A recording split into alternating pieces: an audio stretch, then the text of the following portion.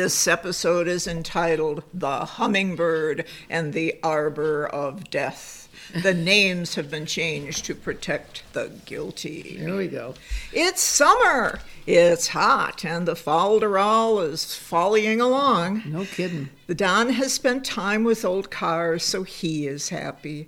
Gary is reading old novels by H. Rider Haggard, so he is happy. As long as Blaze is beautiful, she is happy. And in the corner of never really happy are Sandy from Gemological Esoterica. and Linda Stroshane of the Mercury Academy, and we are Two Dozy Broads.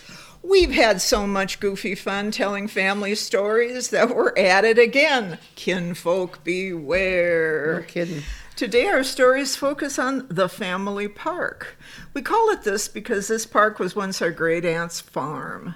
So when we want to visit that group of our dead relatives, we just go to the park. Well, what she ended up, when she moved out and moved to a nursing home, she donated the land for a county park. So it actually is a park. It's a real park. It's a real park. It's not a euphemism. No, it is a real park, and it is maintained by the county.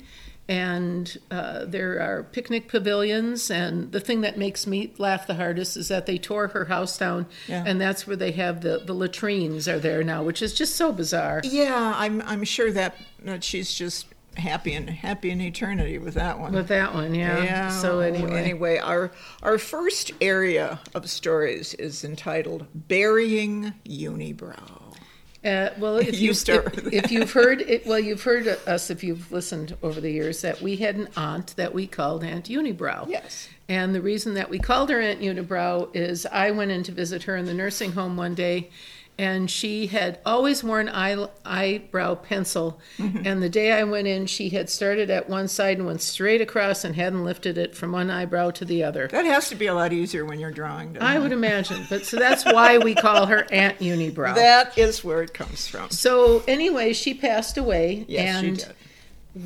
And was cremated. And was cremated. Cremated. That's what it says on the script. This wouldn't be the same story if she wasn't cremated. God, can you imagine? Oh, God. So anyway, it was late March, and we decided that we would put her ashes up at the family park. Yes, we did. So I had a backpack, and we put them in a box. Anyway, and we went to where we decided that would be the appropriate place to scatter them. And she was biodegradable. She all was. around. Yes, she was. Yes, including the bag. Including the bag. So we did not have to worry about any of that. Nope. We were as environmentally friendly as we could, dumping somebody's ashes. No nature was harmed. No nature was harmed by the scattering of unibrow. Let's hope not. Well, you know. Well, that's her problem. So anyway, this is the first part of the story. We will come back to it in the future here, won't we? So she is now up at the park with ashes scattered. Yes, she is. Yes, so that's where we're at there. That's part one. So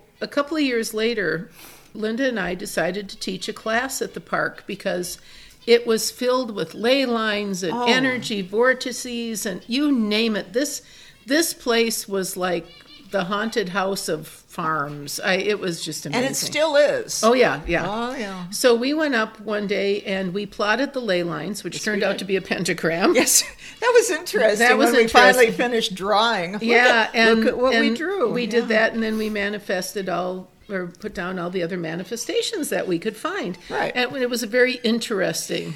It was. There were little things at each point of the pentagram. Yes, there were little objets or little areas. Yes. None of them was the latrine, though. No, none of them was the latrine.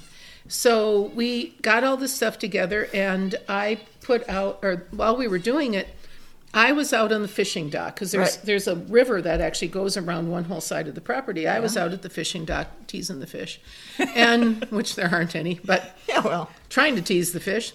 And you were sitting. Somebody had put in vase vegetable garden had put this beautiful little arbor with a little seat on either side. Oh, and you went to sit in that, so you have to kind of describe what happened. I was sitting in there trying to mind my own business, which you can't do when you got great aunties roaming around and other dead. No. And she was a particular friend of the hummingbird. Yes, she was. She was feeding those little boogers all the time. Yep, she was. She loved the hummingbirds. And anyway, so I'm sitting there minding my own business, and suddenly I'm dive-bombed by a hummingbird. That must have had a nest under the arbor. It probably did, but in any event, it came out of nowhere. And you were screaming, and I'm kind of going, what the hell is going on here? For a moment, I didn't know what it was. No.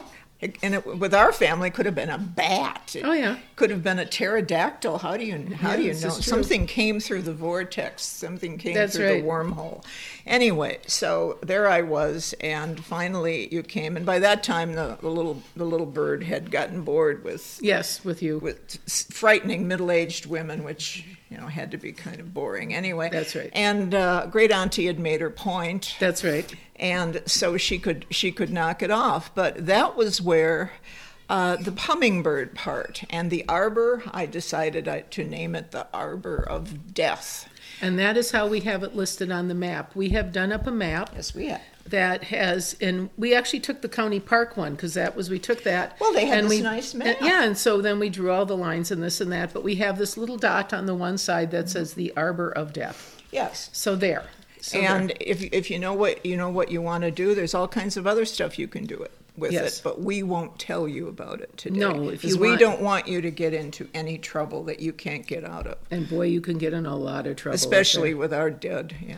So anyway, we got the class together. Yes. And I took a group up later that summer. You did not go up. No, I didn't. And took 7 or 8 people up, and one of the things that we said we could do is you could still summon the dead aunties by peeling fruit badly. And I believe if you listen back 3 or 4 months ago, we talked about the story of peeling fruit badly.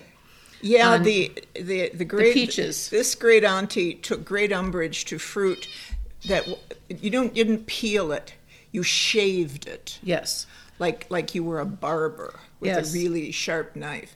And if you did anything other than take that peel, you're taking all the fruit. You're taking all the meat. The meat on she was a tiny woman. And that was on peaches. That was on peaches. But she was that way with everything. Yeah, but she was very particular. But peaches were not in season when we went up. So I brought an apple. Yes, you did. And a paring knife. Mm-hmm. And I challenged any one of the students that came up to peel the apple badly. Mm-hmm. And there was one student who at the time, she was quite a regular. Yeah. And she was like, I'll do it. And she grabbed it and she started mangling the thing. And I am not kidding you, both aunties, energetically, they were twins. There. They were twins. They were there on either side of her. And they were angry. And she was shocked, weren't you? She was. Oh, it's totally surprised her that you could summon. And I said to everyone, do this at your own risk. I said, they're being nice to me because they know me. I said, if you come up here and peel something badly, they'll show up for you. They will. But I will not guarantee your safety because you can't. You can't. No. You warned her, and she didn't believe you. No. So anyway, one of our mutual cousins went up with us that day, and we were walking people around, and here's the ley lines, and here's the energetic blop and the blip and whatever. Mm-hmm. And we had stopped at this one spot, and our cousin walked up to me, and she said, "What happened on this spot?" Right. Because she's intuitive also. Yes, she is. And she's our cousin. And I said, well, this is the spot where we scattered Aunt Unibrow. Yeah. And she went, I stepped on the spot and I got the worst headache right between my eyes. And I said, well, now you know you're one of our intuitive cousins. Exactly. That's how it goes. So that was our class story. Yeah, and it... The moral of that is maybe you should just believe one of us when we say something. We're goofy and we make a lot of jokes, but we actually are telling you serious stuff a lot of the time. And it's up to you to figure out when we are and when we aren't. And if you don't, then on your head be it. And like I say, anybody can go up there. The energy has not changed. No, it hasn't. It, in fact, is. People have tried to change it. There's some monument bits and pieces that have been put around, and other people have tried to change it, but it has not changed. Well, they keep trying to morph it into some actual real park. Yes. When actually what it is, like you said, is it's like an outdoor great haunted house. Yes.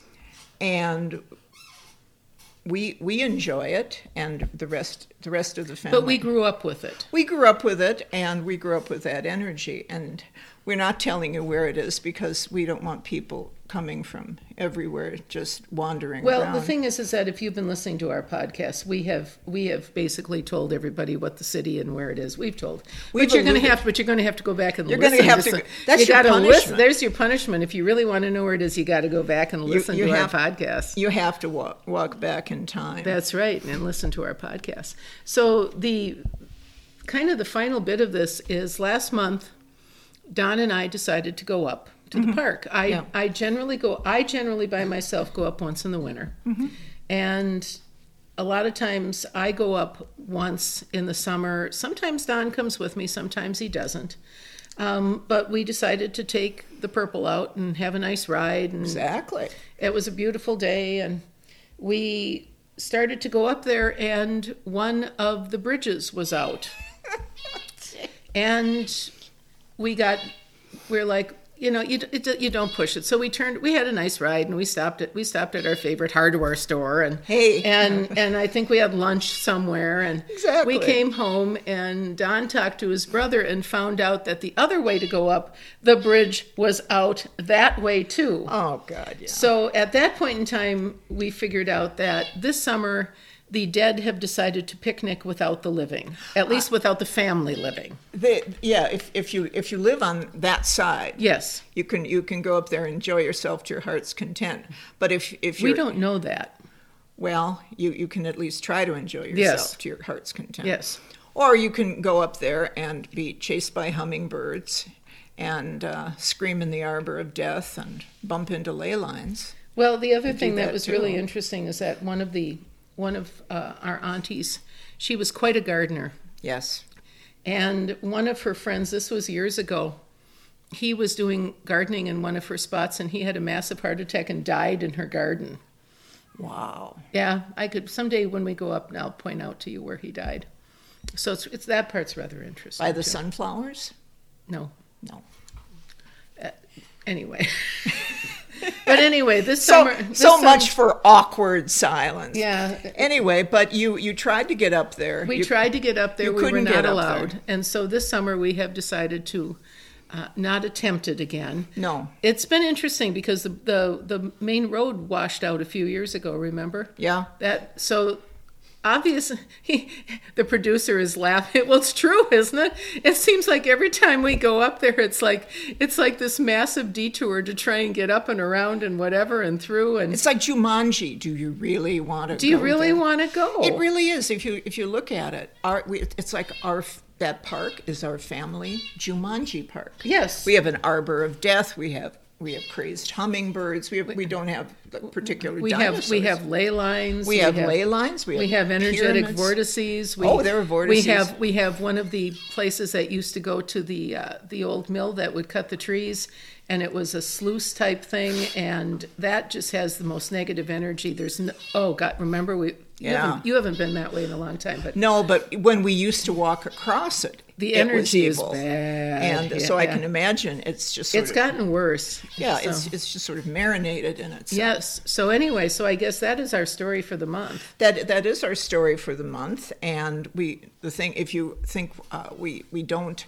have any communication with our dead, remember we still get curb service. Yes, we do. Whenever we screw up, they show up and give us a sharp elbow or something. But sometimes they give us a thumbs up. Sometimes they do, but I get that more on my dad's side.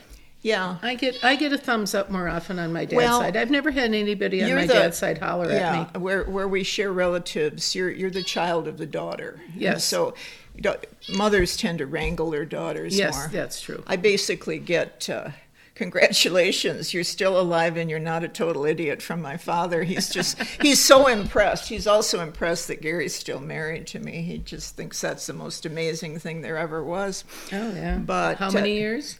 Over 30. Over 30, yeah. And most people didn't think we'd make it to the lunch or through the ceremony or to noon. And the wedding was through at 11:30. There we go. So here is another one of our Walk on the Wild Side, a walk down memory lane. We hope you enjoyed our saunter. Maybe, maybe not. But we still are Sandy from Gemological Esoterica. And Linda Stroshane from the Mercury Academy, and we continue to be two Dozy Broads. Goodbye.